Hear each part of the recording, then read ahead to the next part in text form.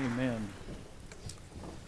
We were out to eat a few weeks ago, and a lady stopped us at the table and said, asked if I was the pastor at Sherwood, and I said, yes, am I in trouble or something? But she started talking about the services, and she goes to another church in our area, and she says, I watch your services on TV all the time, and I just love the music. And my wife leaned over and said, well, you ought to hear it live. And I am always grateful for music that sets the stage for the Word of God. When I went to First Baptist Church of Trivial Pursuit that I pastored before I was here, they asked me what my philosophy of music was, the pulpit committee, and I said, my philosophy is that the music should be an appetizer that gets you ready for the entree. And the chairman looked at me and he said, son, he said, our appetizer puts them to sleep. And Lord knows I've been in those churches and always glad to get out of them, but I am grateful for what our folks do and the time that they commit and the energy that they give and the service that they give in using their gifts for the Lord in music. Philippians chapter 4 and verse 10, we're going to talk today about being content in whatever circumstance you are in. There's a real sense in which pressing on and contentment go together. Paul has talked about pressing toward the mark, and now he talks about contentment, and you cannot press without contending and being content, and you cannot be content without pressing. There's no dichotomy here. It is a seamless message from the Apostle Paul to us about how we can live a contented life. Now let me ask you a question. Who is the most contented person? A man with $7 million or a man with 7 children? The answer is a man with 7 children, because he doesn't want any more.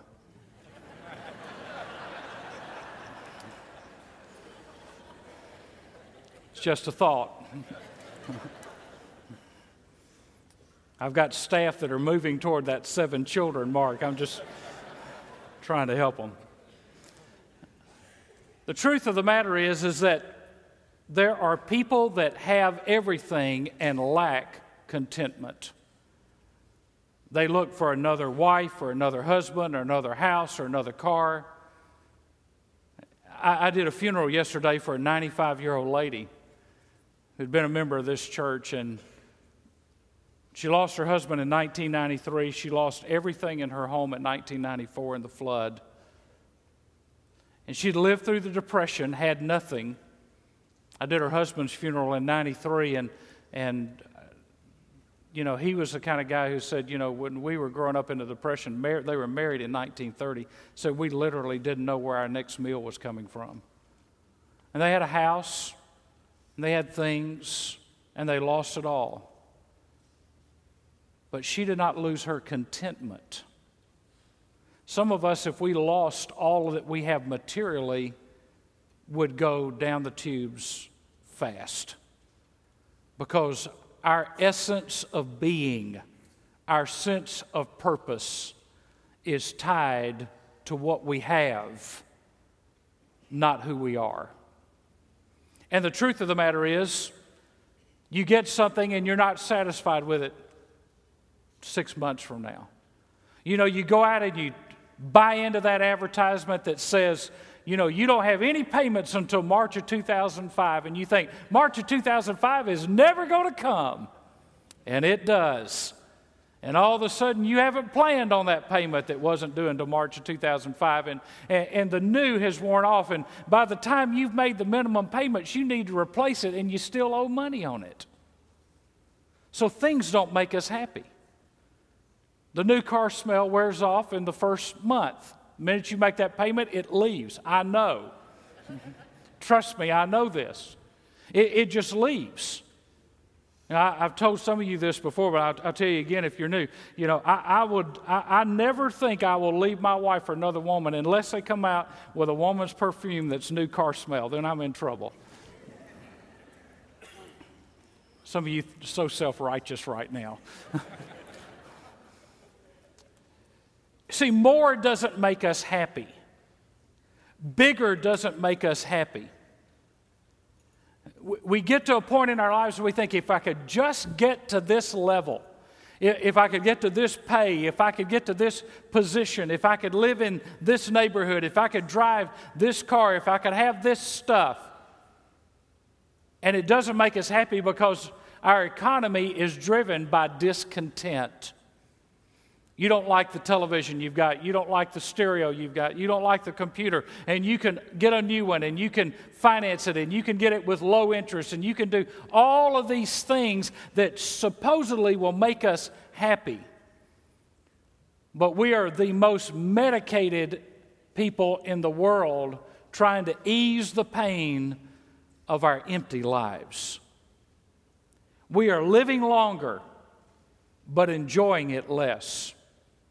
We have more to live with and less to live for. And so Paul writes this letter to tell us how we're supposed to live. And there are a couple of statements here at the beginning that I want you to write down, because if you can hang on to these two thoughts, it will help you understand the perspective that you need to have as a believer. Number one, I can have everything and not be what I am supposed to be. I can have everything and not be what I'm supposed to be. You can have everything and not be the dad you're supposed to be, the mom you're supposed to be, the employee or employer you're supposed to be, not the Christian you're supposed to be, and have everything. I can have everything and not be the person I'm supposed to be. But secondly, I can lose everything and it not diminish me. I can lose everything and it not diminish me. Vance Havner used to say, Jesus is all I want until I find out he's all I have, and then I discover he's all I really needed. You see, our sufficiency is not in the things we have or the titles that we hold. Our sufficiency is in who we are in Christ. And so the things we have don't make us real. But our society defines the successful life primarily in terms of financial security and material possessions. And you can have all of that and be empty inside or dissatisfied inside.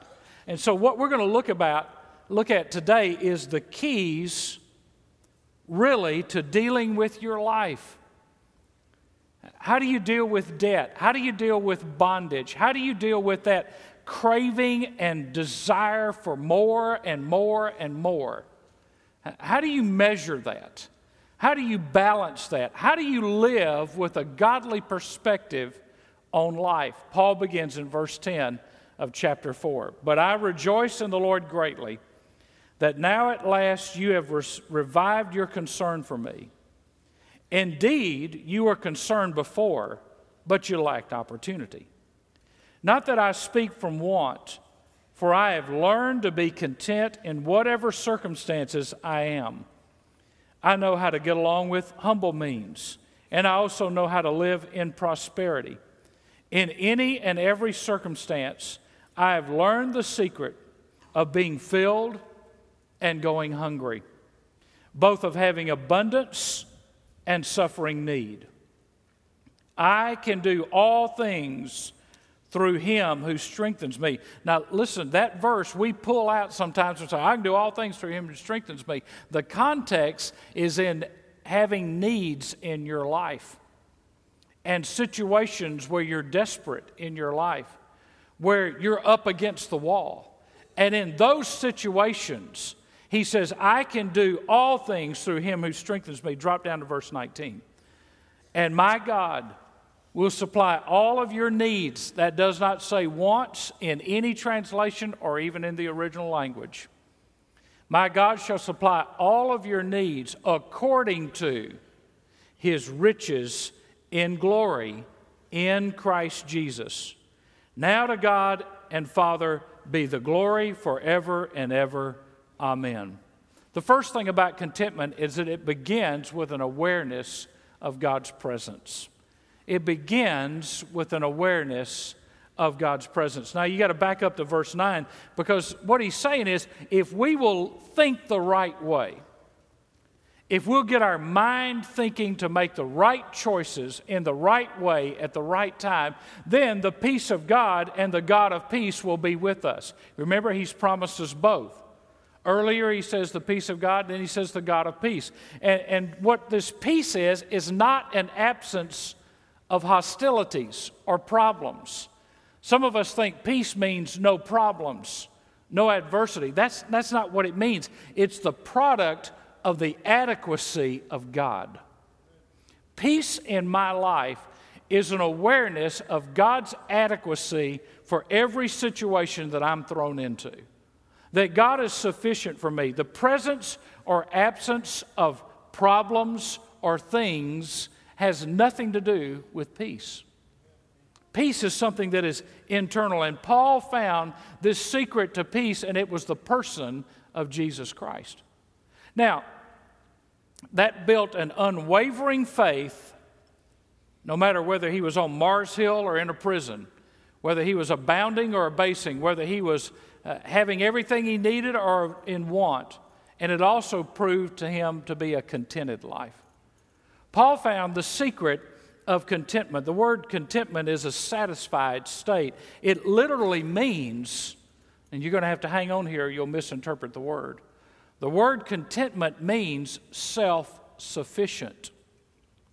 Self-sufficient. The same word is used in 2 Corinthians 12:9. My grace is sufficient for you.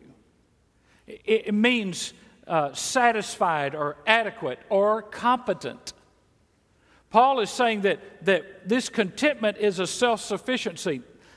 The picture here is of a city that has all the resources it needs to survive. In other words, they don't have to take in any imports. There's no need to go outside of that city or that province to find its needs met. All the food they need, all the supplies they need, all the water they need is self-contained. You don't have to go outside of the city to get help. So that city could survive a siege because they had a way to grow their food inside the city. They had a way to get water inside the city. And so they would not have to go out and get help from anybody else. Paul is saying that the Christ life is a life of the sufficiency within the boundaries of Christ, within the parameters of Christ, that what I need to survive and sustain and prosper in my spiritual life is all contained in the person of Jesus Christ.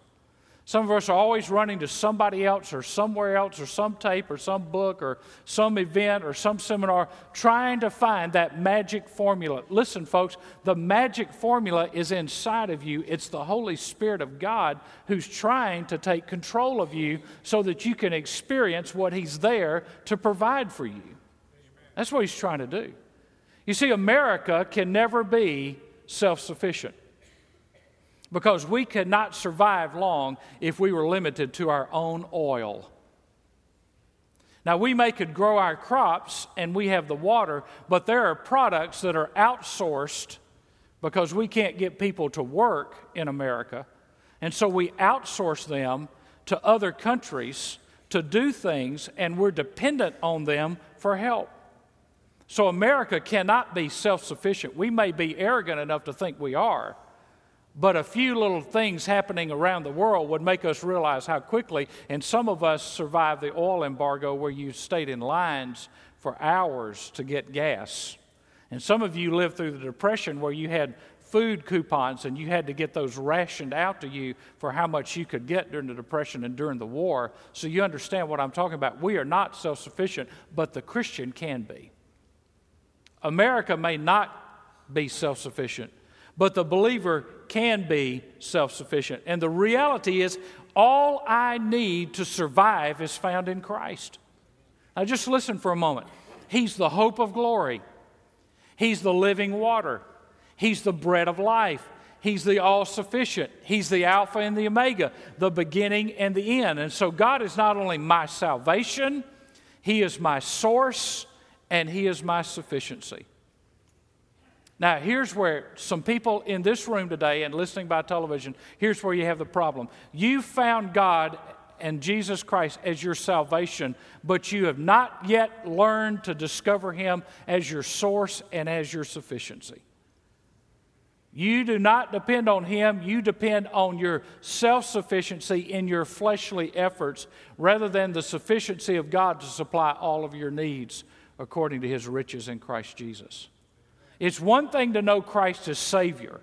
It's a whole different level of living to know Christ as the source and as the sufficiency, that I am not dependent on nor determined by what I have, but who I have. That's the key. Secondly, contentment continues with an awareness of His presence in all situations. I can be aware of His presence, but I need to be aware of His presence in all situations. In times when I'm feeling cut off, when I'm under peer pressure, when things are not going well, when the finances are being crushed and crunched, and when I'm isolated, and when I feel alone, and when I feel let down, in all situations. You see, I found the presence of Christ to be more real in crisis to me than in good times, because in good times I'll just start coasting on my own. But when I get in a crisis and when I get in a crunch, I find God's sufficiency. Some of you have experienced the death of a loved one, and you wonder why in that moment you had a peace. And there just seemed to be an overwhelming sense of grace because you were experiencing the presence of God in a crisis moment in your life. God gave you something you didn't have as an inner resource. You weren't tough enough. You weren't strong enough. You wanted to collapse. You wanted to cave in under that circumstance. But God gave you an inner peace.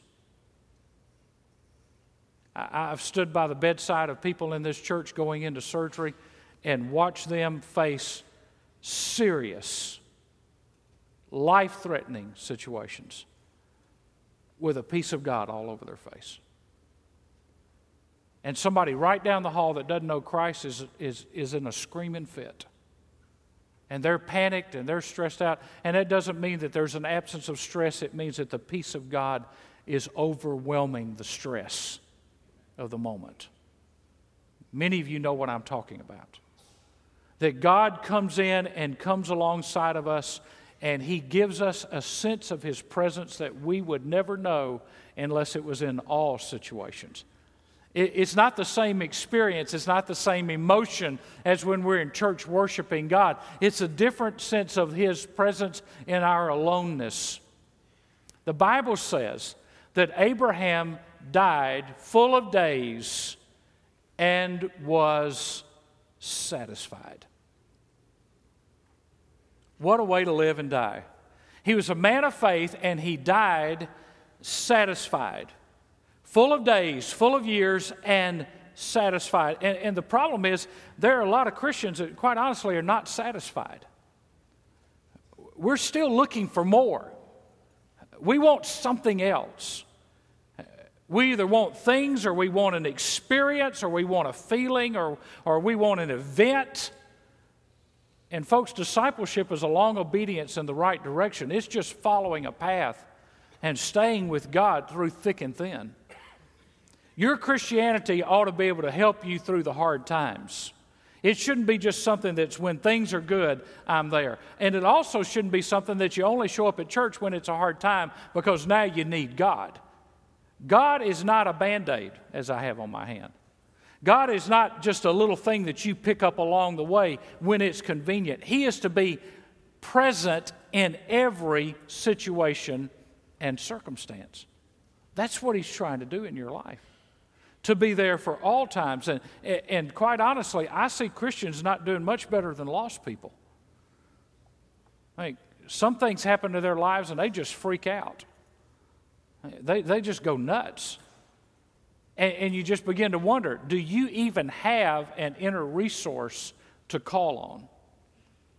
Because, folks, God is not up there as a bellhop waiting to be rung to come to your defense.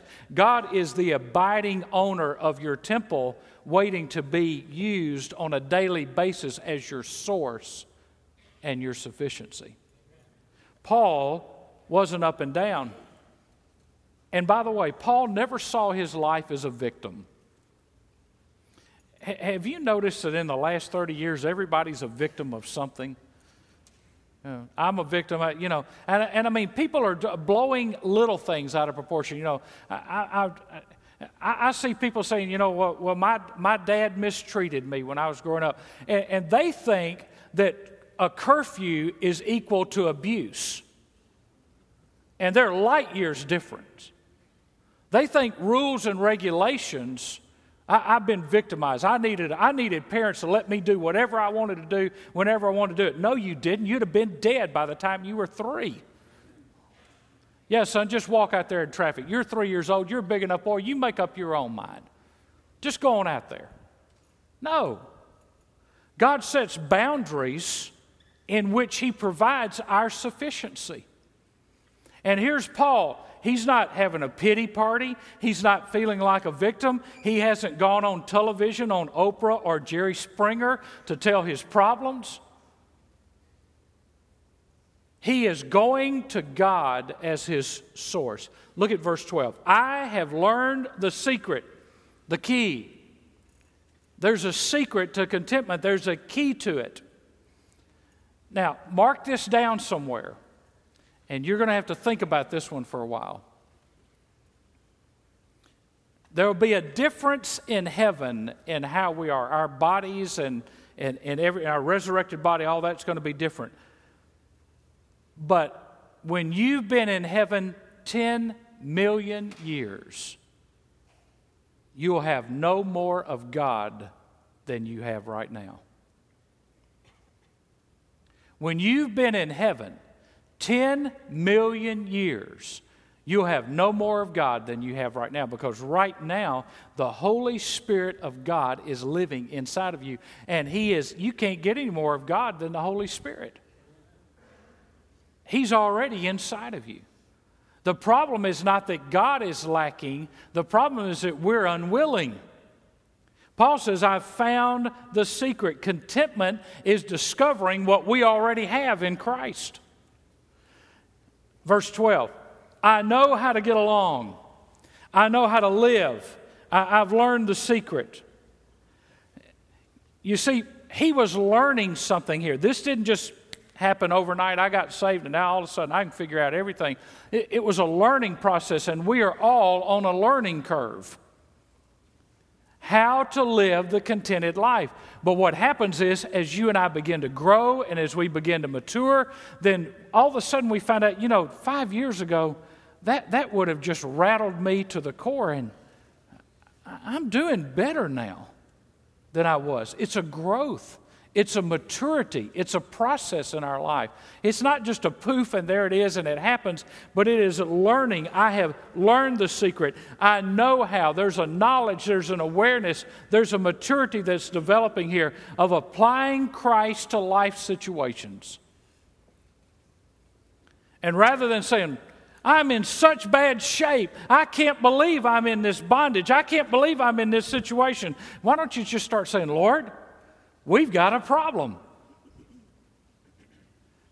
And I need you to help me through this problem because I can't manage it on my own. I need your help. I need your wisdom. I need your discernment. I need your guidance. I need your peace. Now, does anybody here think that our God would turn down that request? No. God longs to care for His children, but sometimes His children don't ask Him for help. Paul says, I've learned, and here's how he was content. First of all, he was content in the place God had him. He was content in the place God had him. My wife was talking to a lady one time, and she said to her, somebody that lived here in Albany, she said to her, you don't seem very happy. And this is what the lady said to her. She's a Christian, married to a minister. She said, "Don't you know I've never been happy? I've never been happy anywhere we've lived. I've never been happy with anything we've had. I've never been happy. Don't you know that about me? I've never been happy. Why not? Hey, worst thing that can happen to you is you're going to die. If you die and know Jesus, then it's the best thing that happens to you because you're going to get to meet him face to face. So why can't you be happy? I mean, wake up and quit walking on your lip. I've learned to be content in the place God had me. Verse 11, in whatever state, in whatever circumstance. My wife and I have lived, I'm just going to go down the list here real quick. We've lived in Mississippi, Missouri, Oklahoma twice, South Carolina, Georgia twice, and Texas. I have learned in whatever state I am in to be content. You know what, folks? It's not the size of the city. It's not the number of restaurants. It's not how big the shopping mall is. It's not what the entertainment is that makes you happy. Because there are miserable people in New York City and in Washington and in Atlanta and in Kansas City and in Oklahoma City and in Dallas-Fort Worth. And there are miserable people in Doe Run and Sylvester and Albany and Dawson. You can be miserable anywhere or you can be content anywhere. You just find your place and make yourself at home. Paul says, I've learned to be content. Where was he writing this? From a prison. He didn't have prisoner rights. He didn't have a lawyer coming in to check on him. He's writing this from a prison. So whatever your place is, learn to adjust.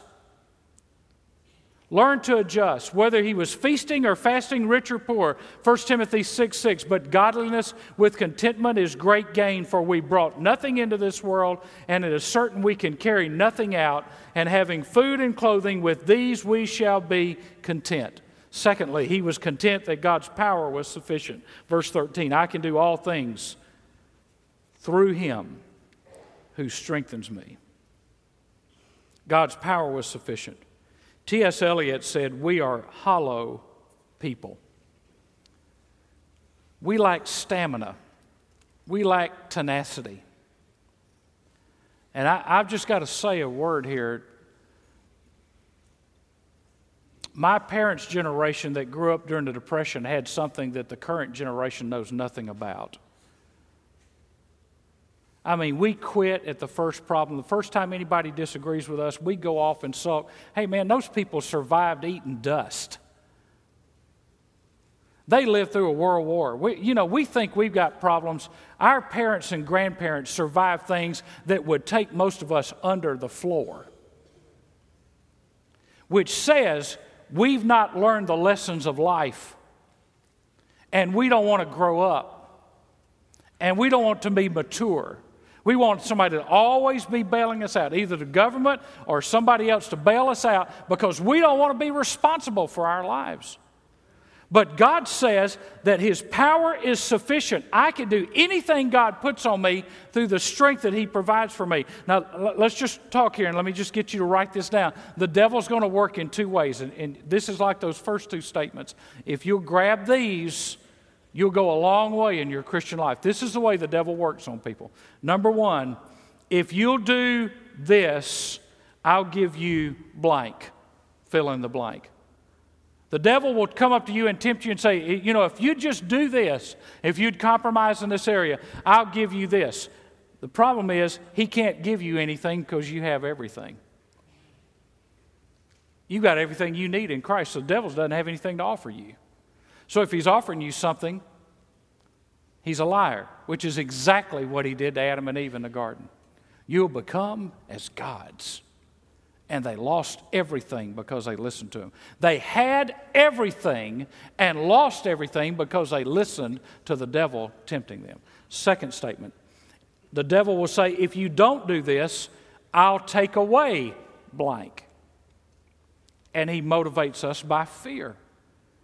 If you don't do what I tell you to do, I'll take this away. I'll take away friends. I'll take away family. I'll take away your money. You see, he can't take it away because you don't own anything.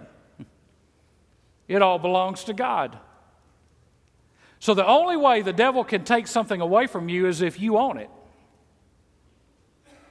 And he can take it away from you if you own it.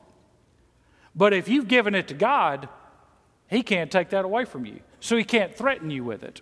He can't use it against you because it's already the Lord's. So when the devil comes at you, just understand he's going to come with these offers and he's going to come with threats. And neither one are valid. Number 3, he was content in the providence of God. Verse 10 and verse 19, you read he originally wrote this letter to say thanks for them sending a gift. At one point they had not been able to send a gift, now they were. Paul writes a letter to say, I'm in prison, but I'm okay. Secondly, thanks for the offering. I'm in prison, but I was okay. Now I want you to look at this because this is just a wonderful passage right here. Not that I speak from want. Paul says, I got your check, and I wanted to write you a thank you note for it, but I'm thrilled that I got this, but I wasn't worrying.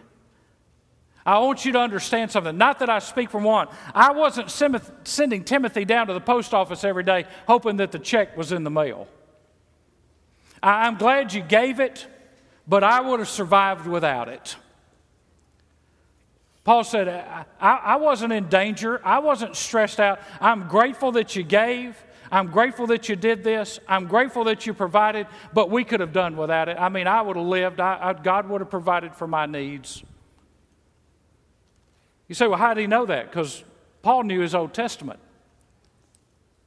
Elijah went by the creek and sat by the creek, and the creek dried up because Elijah prayed for it not to rain. And it says, and the ravens fed him there. Where? The place where God sent him to be fed. Now listen, folks, God won't supply your needs if you're not where God told you to be. The riches in Christ Jesus are deposited in the place where Christ Jesus is, not where you think he ought to be.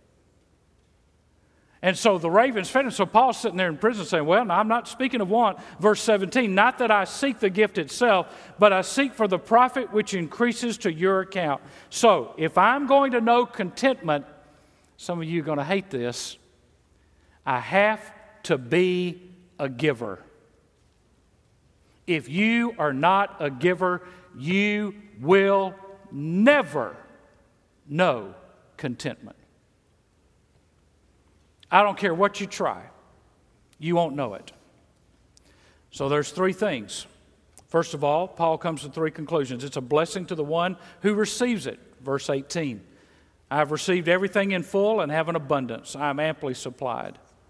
It blesses God, verse 18, a fragrant aroma, an acceptable sacrifice, well-pleasing to God. You see, when I give, I bless God.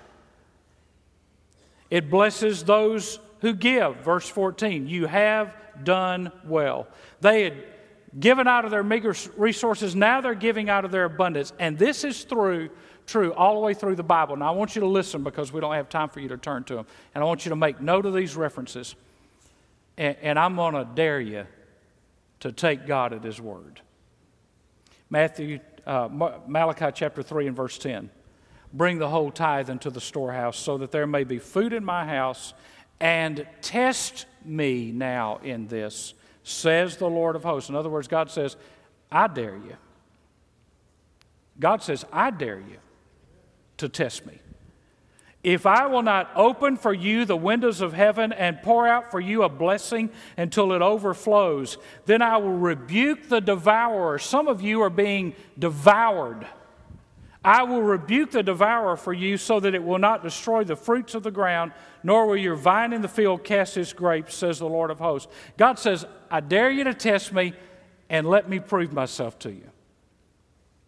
What I can do for you. And see, that's all God wants you to do. Just trust him. That he will do what he says he will do. That God's going to open up the windows of heaven. And there'll be ways, by the way, and that's not always material. Sometimes it's spiritual. And spiritual blessings are greater than material blessings anyway. There's another verse, Matthew 19:27. Then Peter said to him, "Behold, we have left everything and followed you. What then will there be for us?" He's a good Baptist, good tightwad. "I've left everything. What are you going to do for me?" And Jesus said to him, "I say to you that you have followed me in the regeneration.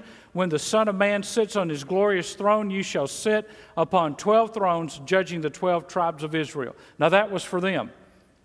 Verse 29, "And everyone who has left houses or brothers or sisters or father or mother or children or farms for my sake will receive many times as much and will inherit eternal life."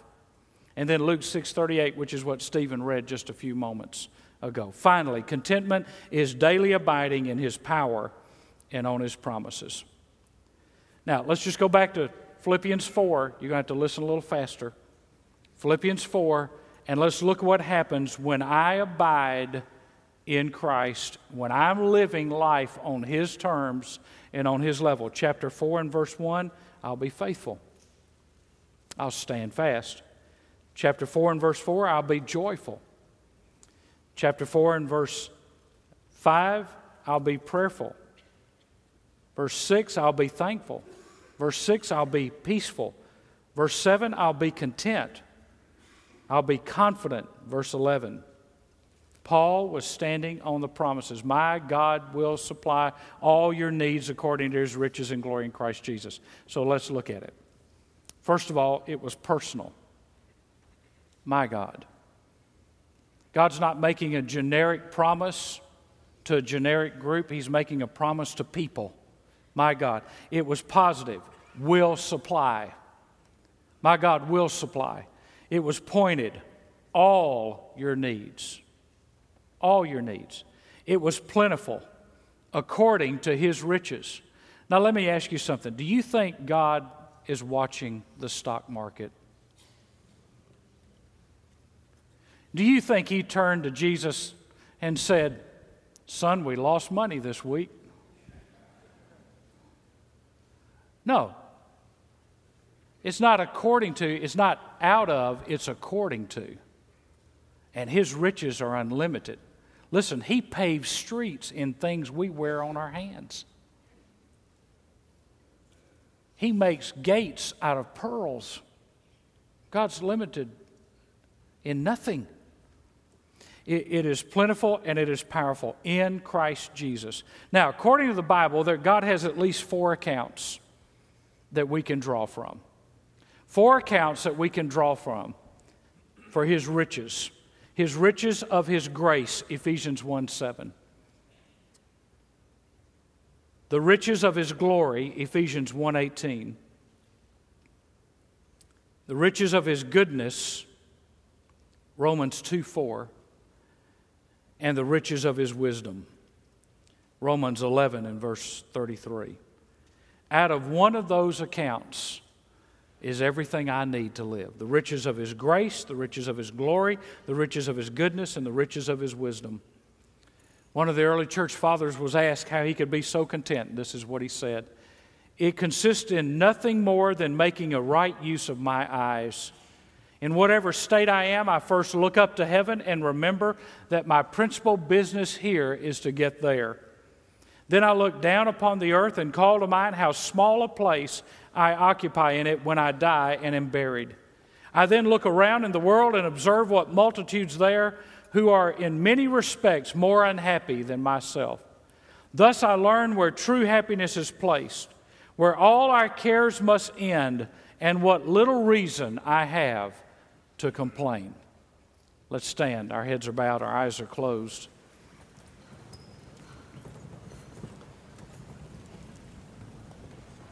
I invite you today to come to Christ as your source of contentment. If you are lost, you'll never find contentment outside of a relationship with Jesus Christ. If you are saved, you'll never find contentment until you find Christ as your source and as your sufficiency. I invite you today to come and allow